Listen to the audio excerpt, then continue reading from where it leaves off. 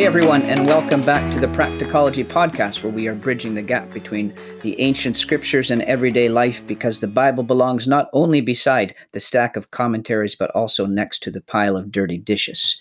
This is episode number 30 of the Practicology Podcast, but it's episode 4 in our special series going through Psalm 103 as part of our very first summer challenge here at the Practicology Podcast. We hope many of you are taking up the challenge, which is to memorize the whole of Psalm 103 along with us. There is one in my household who is already up to about verse 12 or 13 as we record this in early August. And this week's memory section for this episode is verses 16 to 20. I'm joined by our regular co-host, Mike Knox. Mike, why don't you read us or quote to us, if you have them memorized, those verses. It'll be a refresher for everyone in their memorizing, and it'll help our listeners who are not doing the challenge to understand what you're going to be talking about in today's episode. I would love to. I'm going to include verse 15 as well for context, even though it's not part of this week's section. So here we go, starting at verse 15.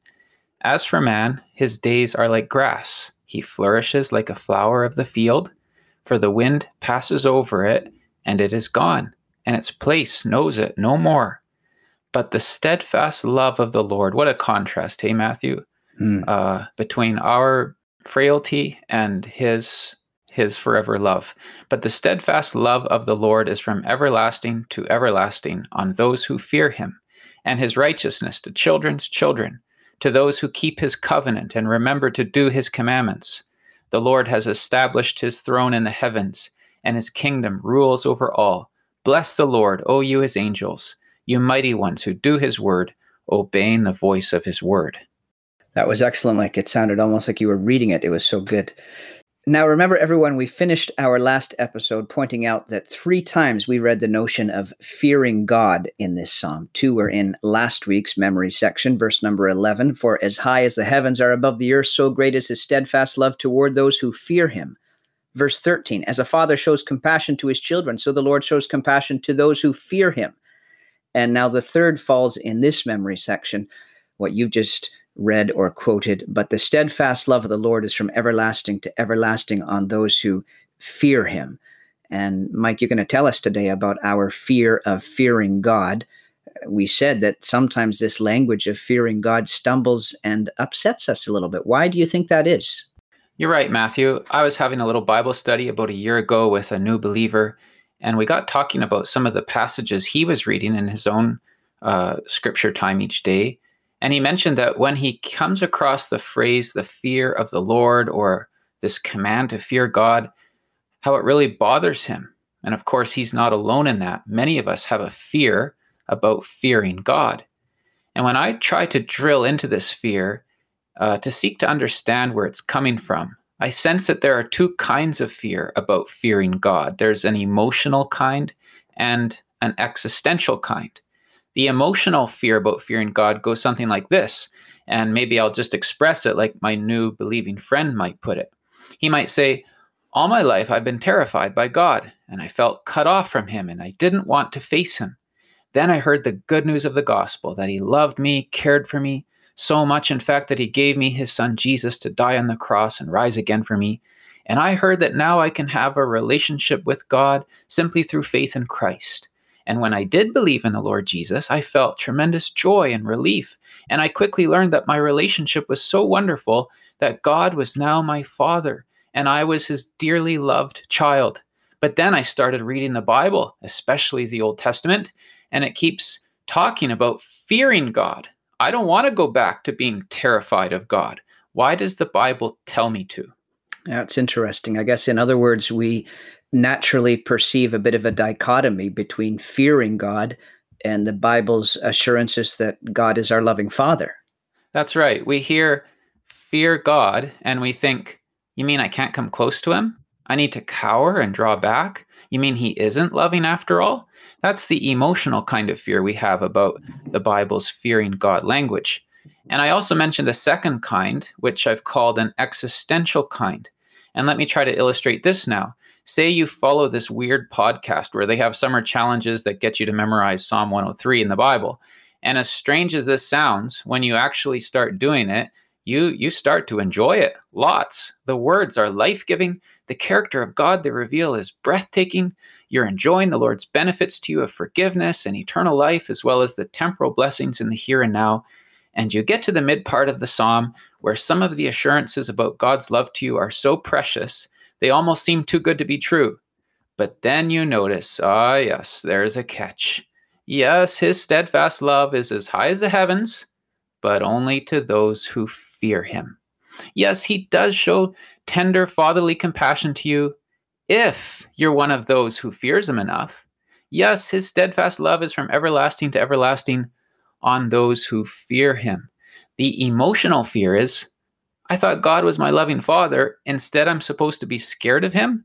The existential fear is, these are the sweetest promises and assurances I have ever heard in my life, but I'm not sure I qualify for them. Yeah, so then we're kind of wondering, am I fearing God enough? And if I'm not fearing him enough, then maybe the love and compassion that this psalm speaks about isn't really as great for me as you've made it out to be. Yeah, exactly. And to be honest, I have experienced both of these doubts or fears. I'm not just talking about believers I run into and have conversations with, but these are fears that have welled up inside of me many a time as I've read some of these verses. So I want to try and give some help to any others who have felt these fears as well. All right, well, we're looking forward to hearing this today, Mike, as you speak about our fear of fearing God. And before you do that, there is a way our listeners can help themselves. Let me remind you all, brothers and sisters, please keep memorizing this psalm, because everyone who finishes will receive a copy of a book. You may remember Mike talking about that in previous episodes. And remember what this book is called? I don't know if we told you before or not. It's called What Does It Mean to Fear the Lord? It's a new short little book by Michael Reeves, and if you read it, you will almost certainly get some help from it about this language of fearing God. Yes, and this book is an abridgment of a longer book by Reeves called Rejoice and Tremble, The Surprising Good News of the Fear of the Lord. And I've received a lot of help from this book in preparing this episode. So Matthew's right, finish the challenge, and then you can read up on it yourself and be blessed. But in the meantime, we'll just say a few things now to maybe offer a little bit of help. Let me start with the existential fear about fearing God, the kind that reads these verses in Psalm 103 and worries, maybe I don't qualify because I probably don't fear God as much as I should. So let's look at Psalm 103 itself. What clues does this psalm give to help us understand this phrase?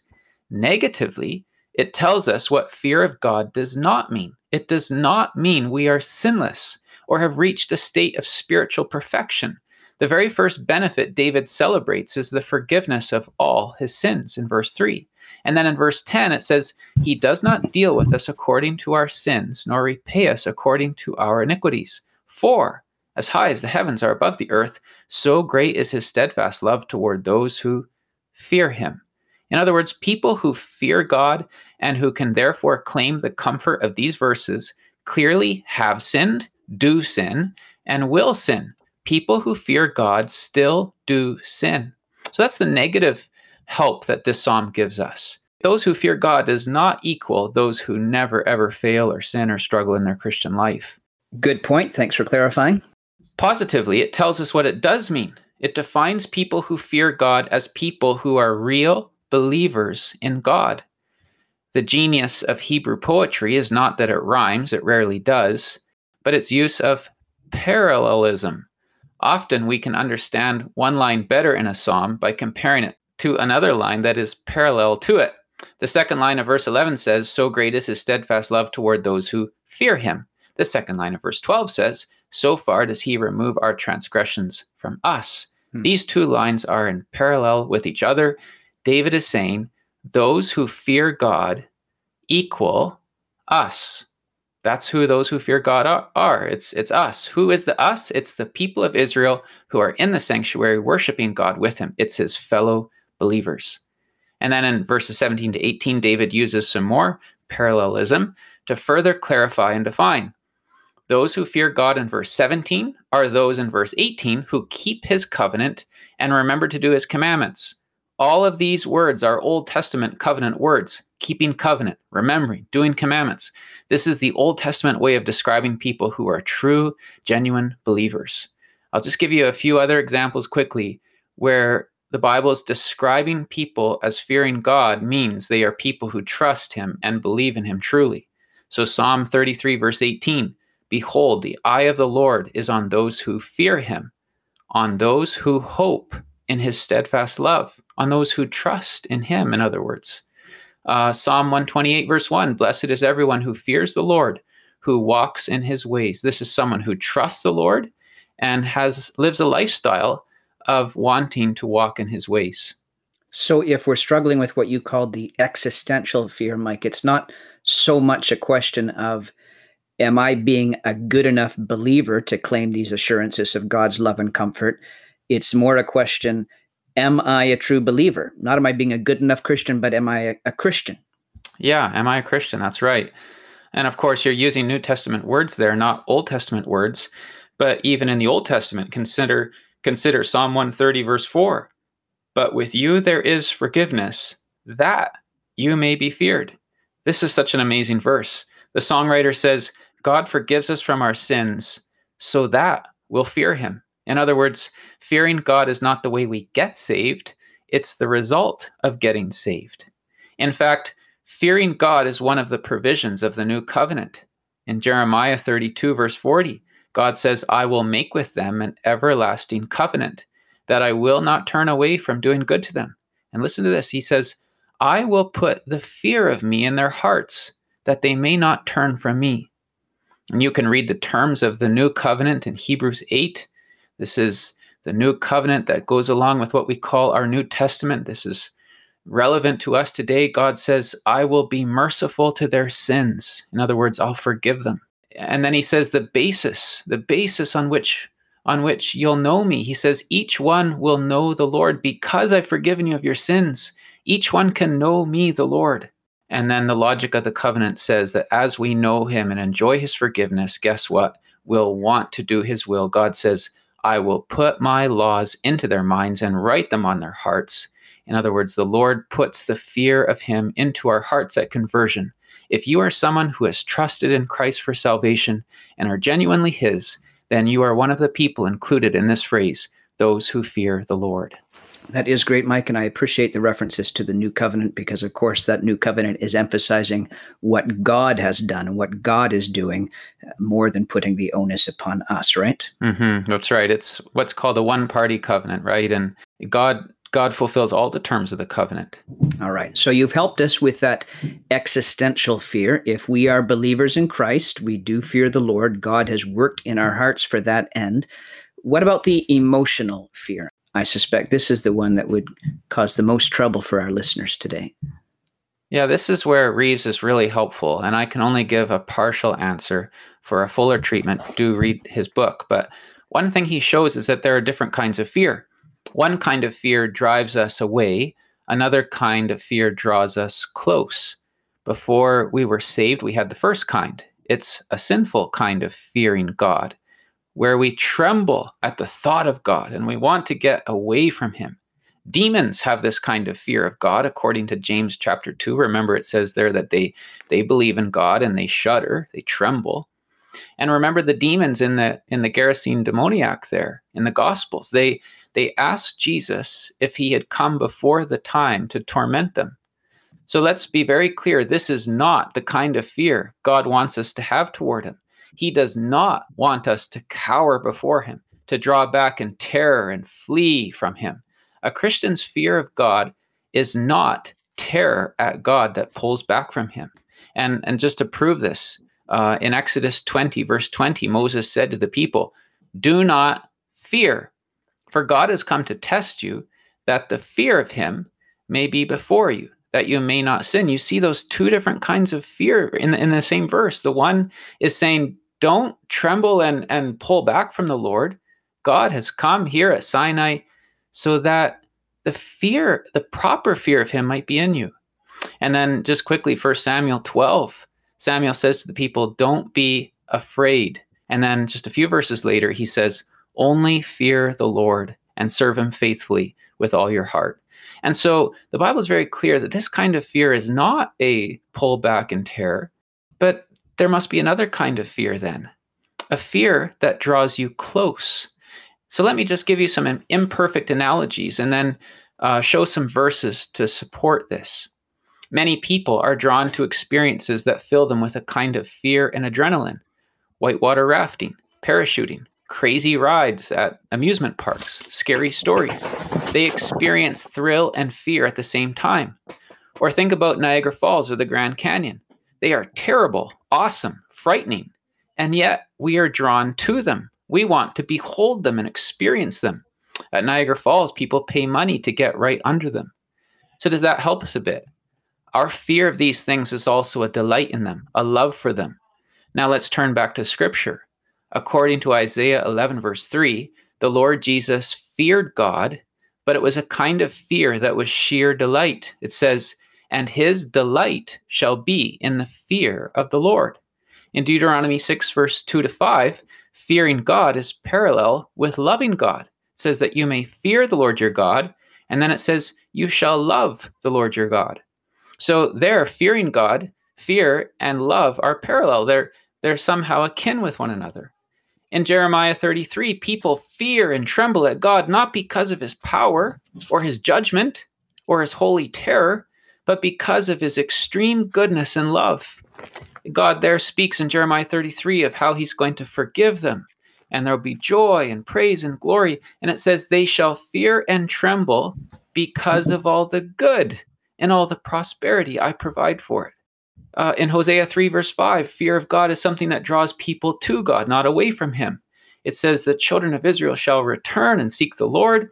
And it says they shall come in fear to the Lord and to his goodness. If I could just give one more biblical example, Michael Reeves also mentions the widow of Nain who's just lost her son. And the Lord Jesus sees her, has compassion, and raises up that young man to life again. And what does it say? Fear seized them all, and they glorified God.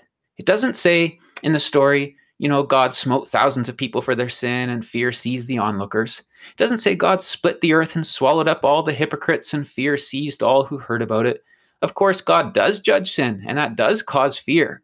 But this is talking about another kind of fear, the kind of fear that arises not because of a terrible display of God's wrath and judgment, but the kind of fear that arises because of God's goodness and grace. Michael Reeves puts it this way. He says, the nature of the living God means that the fear which pleases him is not a groveling, shrinking fear. He is no tyrant. It is an ecstasy of love and joy that senses how overwhelmingly kind and magnificent, good and true God is, and that therefore leans on him in staggered praise and faith. Charles Spurgeon said that in this childlike fear that we're to have, there is not an atom of that fear which signifies being afraid. The nearer we get to him, the Father, the happier we are. I have a little experience from my own life that maybe helps a wee bit. When I was 6 years old, I nearly drowned in Whitney Lake, north of Kenora, Ontario. And I would have drowned had it not been for Alan Patton, who dove in under the water and saved me. I think he was only 15 or 16 at the time, but he became a hero to me. And I've only seen him a handful of times since the rescue. But I remember one time my parents took us to Alan's place where he and his wife were living and took us to his place for supper. And I remember feeling, I don't want to do anything that would displease this man who saved my life. That's a little bit what the believer's fear of God is like. A fear that draws me to him, not away. A fear arising not because he threatened me, but because he saved me. A fear not that he'll harm me, but rather a deep fear of me doing anything that would harm my enjoyment of my relationship with him. Again, Michael Reeves says it is the overwhelmed devotion of children, marveling at the kindness and righteousness and glory and complete magnificence of the Father. It is the fear that our sins might part us from the warmth of enjoyed communion with God. And Spurgeon said, holy fear leads us to dread anything which might cause our Father's displeasure. Mike, those words were actually awesome, fantastic, and very helpful, challenging, encouraging at the same time. That's what I love. And what's just striking me right now is these comments about fearing God in the psalm come after he has made references to other things in the psalm that God has done for us. Forget not all his benefits, who forgives all your iniquity. And it's unfolded some of his character. The Lord is merciful and gracious, slow to anger, abounding in steadfast love. So he's already highlighted the kindness of God to us, the greatness of God's character. And then we are given these texts about fearing God, which kind of fits with what you've been saying, right? That's absolutely right. Yeah. Well, thank you for helping us with these questions, our fear of fearing God and the struggles that we have with that. Your examples remind us a little bit, I think, of C.S. Lewis' Chronicles of Narnia. What a great story that is. And you can think about that time when Susan is becoming a bit scared as she finds out that Aslan is a lion. She says, a lion? I thought he was a man. Is he quite safe? I would feel rather nervous about meeting a lion. And Mr. Beaver replies, safe? Of course he isn't safe, but he's good. He's the king, I tell you.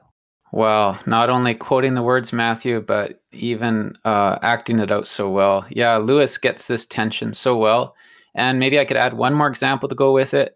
My friend Becky Q used to have a big German Shepherd named RD, and she would always tell my girls, don't run away from him. It's dangerous to run away from him. Run to him. God is so awesome and terrible that the only safe thing to do is not to run away from him, but to run towards him. Amen. Let us close by borrowing the words of Acts 9:31. I pray that you will walk in the fear of the Lord and in the comfort of the Holy Spirit. Thank you, Mike, for this teaching. Thank you, everyone, for tuning in to another study from Psalm 103 as part of our August Summer Challenge. We've got just a little bit more to go through in this psalm. We hope you'll join us again for next week's episode, and we hope you get to work again on memorizing these wonderful scriptures. Yeah, thanks for being with us, and let me leave you with this verse that we memorized. The steadfast love of the Lord is from everlasting to everlasting on those who fear him. May you know much of that love this week as you walk before him. Amen. The Lord bless you all.